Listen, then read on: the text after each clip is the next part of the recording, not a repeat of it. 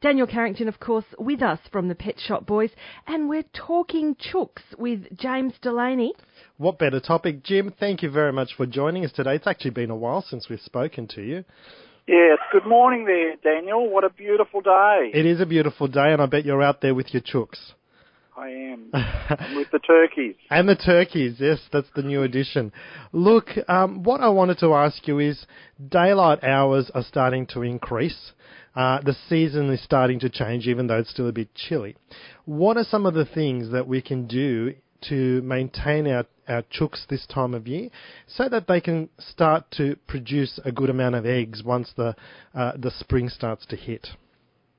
That's right, Danny. A lot of people don't understand that. It's the nighttime getting shorter and the daytime getting longer that actually triggers that little mechanism within the chickens to start laying their eggs. So we're right on the turn of the season now. So it's a great time to do a lot of housekeeping jobs. All the citrus trees will also be flowering shortly, and there's nothing better for citrus trees than all the cleaning out of the chook yard. So you hear the turkeys in the background. Oh, that's the turkeys, yes. That's the turkeys. Can't get better than that. Gobble, gobble. They sound great. Sorry, I just couldn't resist. That's gorgeous, Jim. Well, I think they're celebrating winter in July. I mean, Christmas in July. They're a little bit nervous. Oh, okay. Yeah, so it's a great time. Clean all your pens out, particularly the housing areas. Scrape up any litter that you've got in there. Put it around your gardens. Put it around your citrus trees, your fruit trees, which will be opening and flowering soon. Great time to do all that.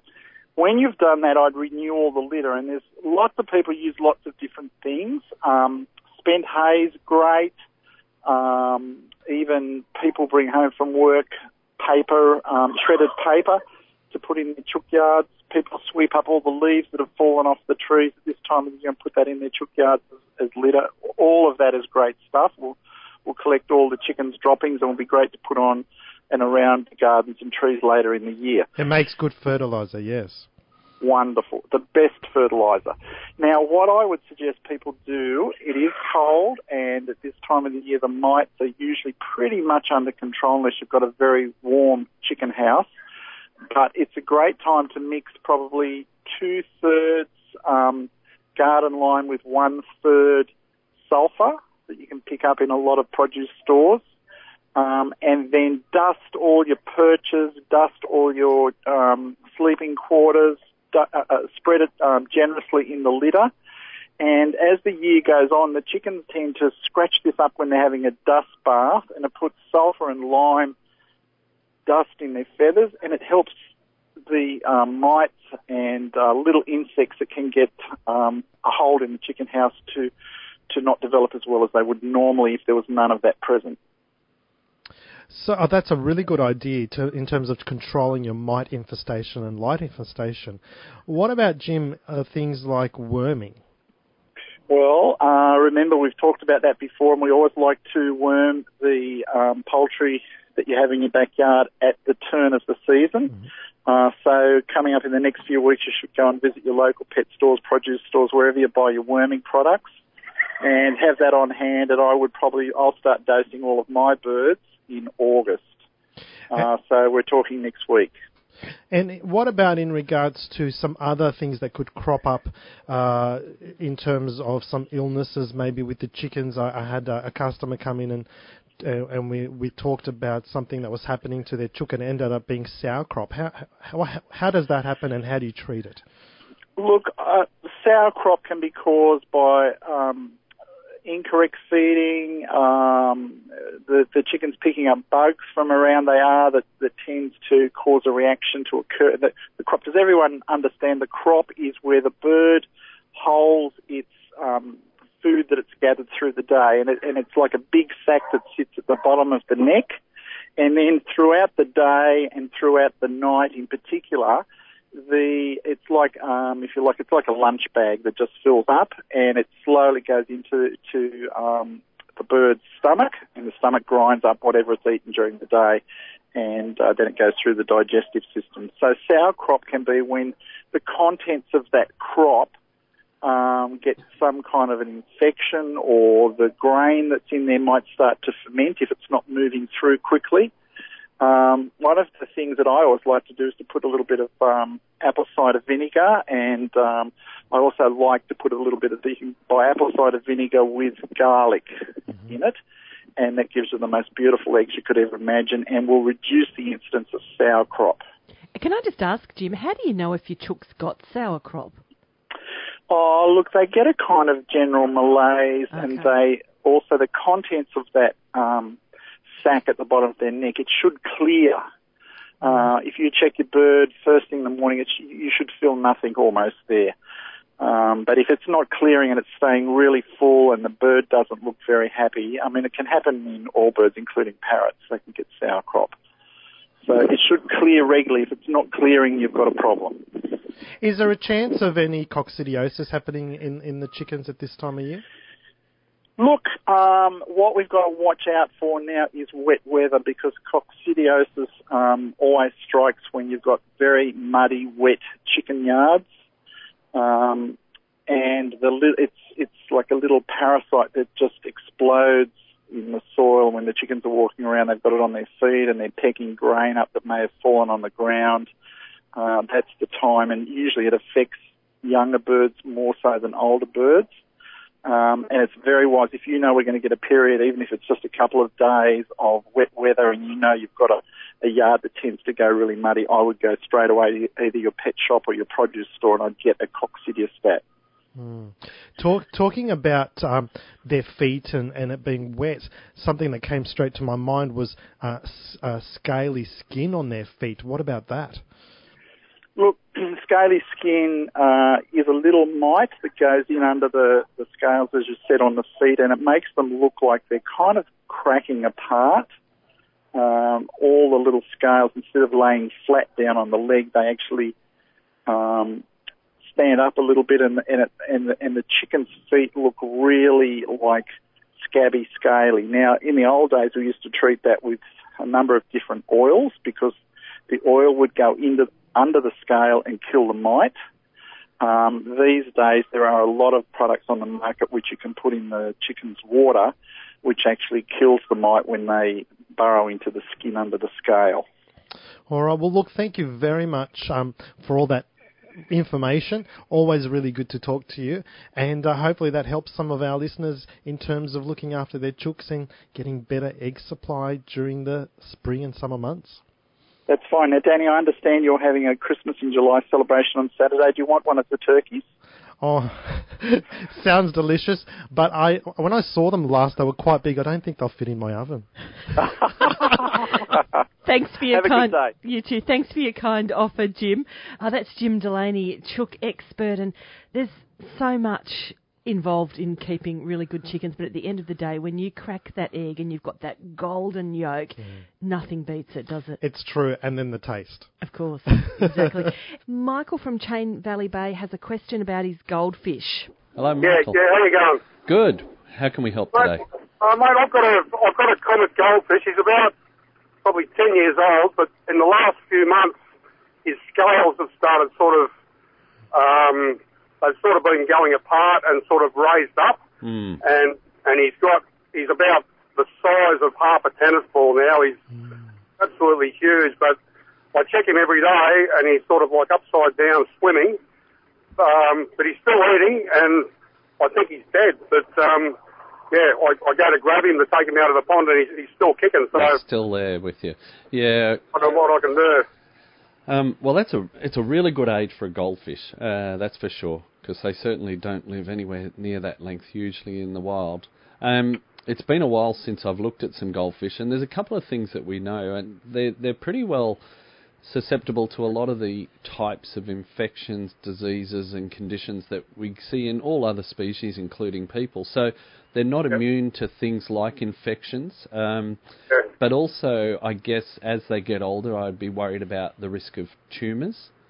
Yeah, because he's in a pond with probably a dozen other fish, and they're all roughly about the same age. But he's the only one.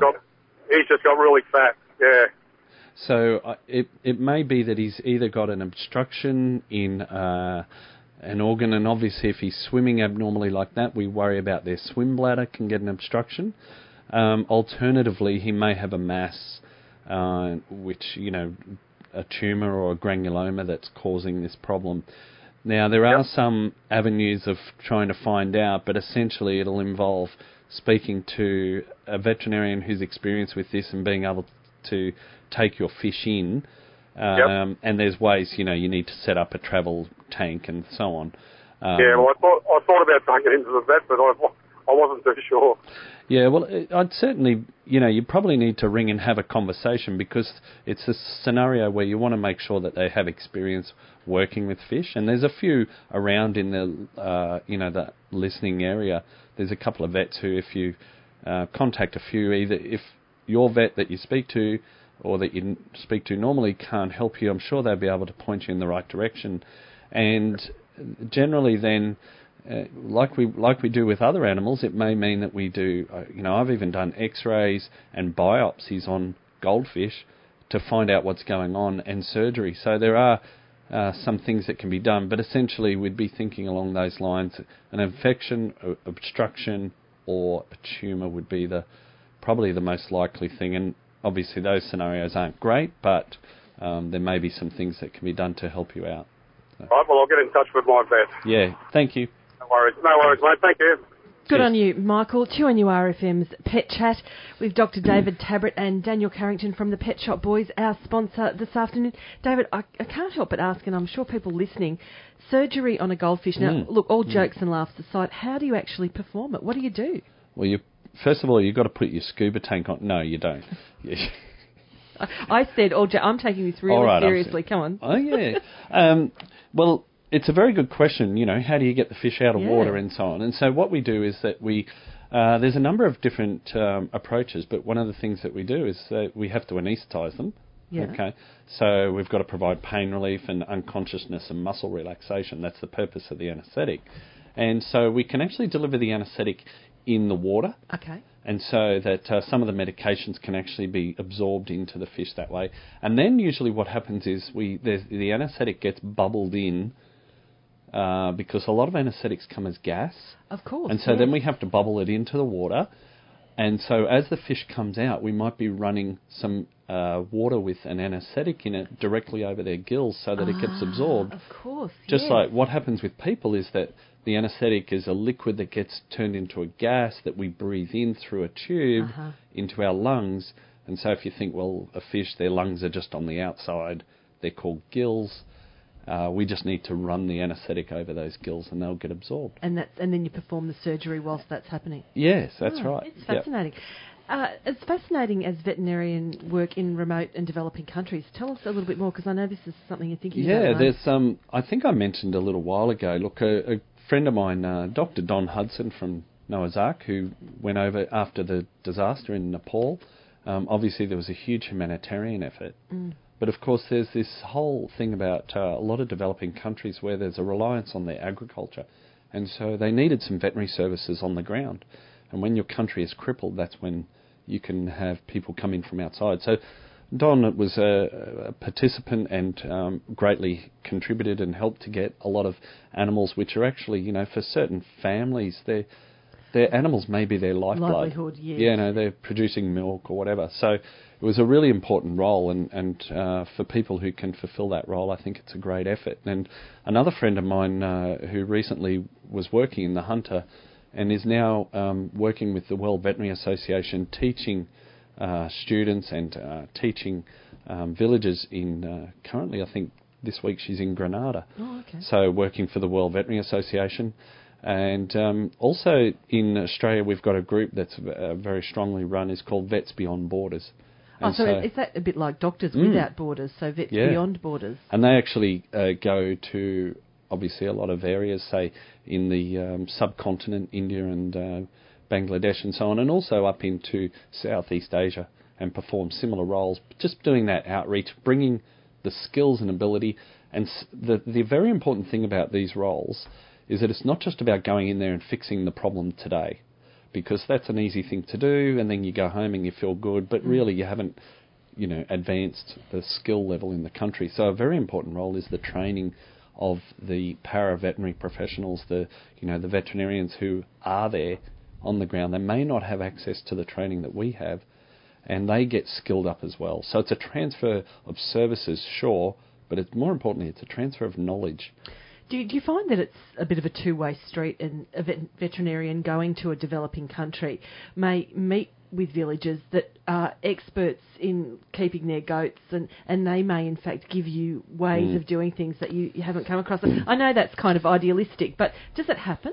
It does, and I have seen Don, for instance, had written some articles and so on about his experience in Nepal, and you're confronted with these circumstances where in Australia the thing might be, well, we've got 1,000 cows, and if one's sick, we're not going to be able to afford the vet to do this, this and this.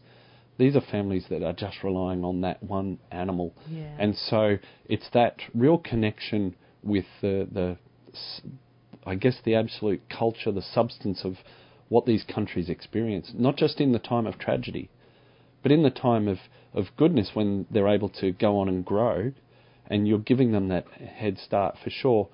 And for all of us when travel, whether it's professionally or otherwise, you always come back with that experience, grows you as a person as well.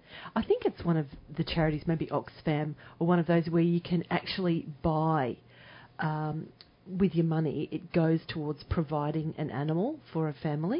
It's a fantastic idea, and it's sort of giving people what they need and what they can really use most. Well, if you think about, as I said, there's a great humanitarian loss in Nepal, but if you're a family where, your house was spared but a landslide took out your cow and the shed and whatever, how do you recover from that when it might have taken a generation to buy a cow, for instance? Exactly, no. And obviously insurance is hardly going to be prevalent, so how do you get back on your feet with that? And I think that's where the role of, and probably the responsibility of us as a developed country to be able to step up and say we can help out, we can reach over and help out here. And also Kathy, who's got a grass-chewing kitten or a puppy dog. Which one is it, Kathy? Well, they're both an inside cat and dog. Oh, okay. Mm-hmm. The cat's an inside cat. But when they go outside and eat grass, and my daughter's actually got the catnip grass, and she's grown that. Oh, yep. They'll come back inside and spew it all up. That's the unpleasant part of it all, isn't it? So why is that? Your dog's doing this as well? Yes. Well, that's really interesting. And look, we see animals will do this for a number of different reasons, and I'm going to suggest that there's behavioural components here. We're seeing two animals doing it, and so it may have started with one for a different reason, but now it's something that they just do. So the reasons that we see, some people say, dogs will do it to make themselves vomit because they know they have worms or something. I don't hold much in that. I think that, we don't know when we've got worms. So I really don't know that pets are able to work that out. Worms them, yeah. Yeah. So I think that what we tend to see is they'll eat for grass primarily because I think it's just there, and they lick it and they don't mind the taste, and so they'll start chewing. Now, some animals will do it as a displacement behaviour. So if they're distressed about something or a little bit anxious about something, they'll just go and eat because the grass is there and they can eat. And it's just that repetitive chewing nature, and it obviously just gives them something to chew on. And so it can be used as an anxiety-relieving action. Some animals actually like it. And as you said, if you've got catnip, for instance, the grass, some cats are very attracted to that. They'll actually start eating that, and then they might transfer that behaviour. They just enjoy the chewing. And usually with dogs, it's sometimes seen as more signs of an upset stomach, and I certainly have seen that. But like you, even my dog will sometimes just eat grass because she can. Luckily for me, my dog doesn't vomit though, and it's just variable, between animals as to how much they eat and whether they vomit. The cat, when I go over, wants me to give it a piece of grass through the door. It's like, like a little plaything. Yeah. Pick a bit of grass, Nanny. And as, that sort of interaction, that's feeding into that behaviour or reinforcing the interaction with you. It's just the grass is part of the way of starting the conversation, if you like. Yes. So, there may be other things that you can give them. And if you go down to your pet store and start talking about this, you'll find, look, there's this toy that's more interactive that actually would be a good way to transition from eating the grass. Let's start, when they start to do that, whether it's because of anxiety or it's just fun or whatever it is, let's see if we can switch them over to this other activity, because that's, they're not going to vomit afterwards, for instance. Well, there are toys that have some sort of something inside of them. Yeah, there's a couple, like more so for dogs than cats, but some of the things we use for dogs are like the Kongs, and you can actually put food inside them, or there's these balls, and as they roll around, they might drop a treat out every now and again. So but also there's like little toys that have like some sort of herbal thing inside of them. Yep, and they're very attractive to them. I think along the same lines as the catnip. Yeah, it's a cat toy that's got catnip. But you can also buy the catnip spray, for example, which then is sprayed onto the toy. So yeah, that works well. All right then, Kathy. Look, hopefully that'll get the kitty and puppy back in the good books at your place, and you've got to get them off the grass by the sound of it. Thank you so much for your call. Now, we've got a gorgeous little dog this afternoon called Lovable Lottie. Daniel, are you going to tell us, or who's David? Are you going to tell us about Lottie? I can do it. But, don't make jokes. Because I have to concentrate. Sorry, I'm just a funny girl. Just ask me. Now, Lottie's a 9-year-old female Kelpie Cross Labrador. What a lovely mix. And she's black and she's beautiful. Now, she's very well behaved. She's got good manners. She's polite and friendly. She's very placid. And because she is older, she's not like a puppy or young dog being jumpy and boisterous. She fits in really well with any environment. She's currently living with a family that's got 3 children that are 10, 7 and 3, and she loves all of them to bits and is very playful with all the children. So she is excellent in a home environment with not just 1 or 2 people but a whole family. The great thing with her is that she loves walking, but she also loves being outdoors, but loves being indoors as well, and loves to get a belly scratch and a pat. She has done some basic obedience training, so she's really good at sitting and staying and coming when she's called.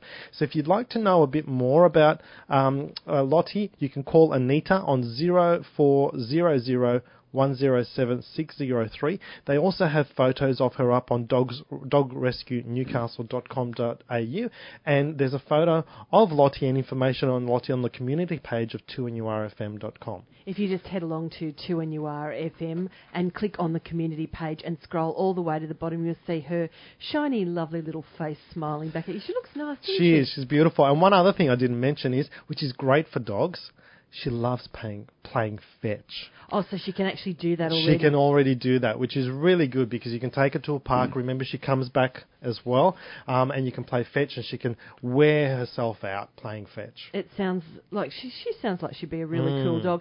Speaking of cool dogs, Dr. David Tabrett has got a cool dog. Don't say that. A new little puppy, come on.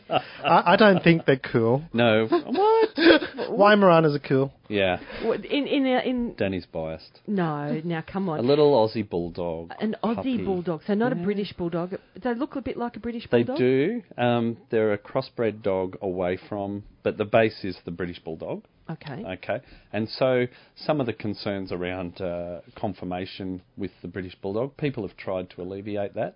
And but the Aussie bulldog's a much bigger dog. Okay. I was a bit surprised, actually. Well, yeah. How old is she and how heavy is she already? She's 10 kilo and 12 weeks old. And what have you called her? That's the important thing. Amy. Amy. Such a tough name. Amy. Thanks, guys. I'll catch you Bye. shortly. Thanks, It's Pet Chat here on 2NURFM. Merrill in the morning.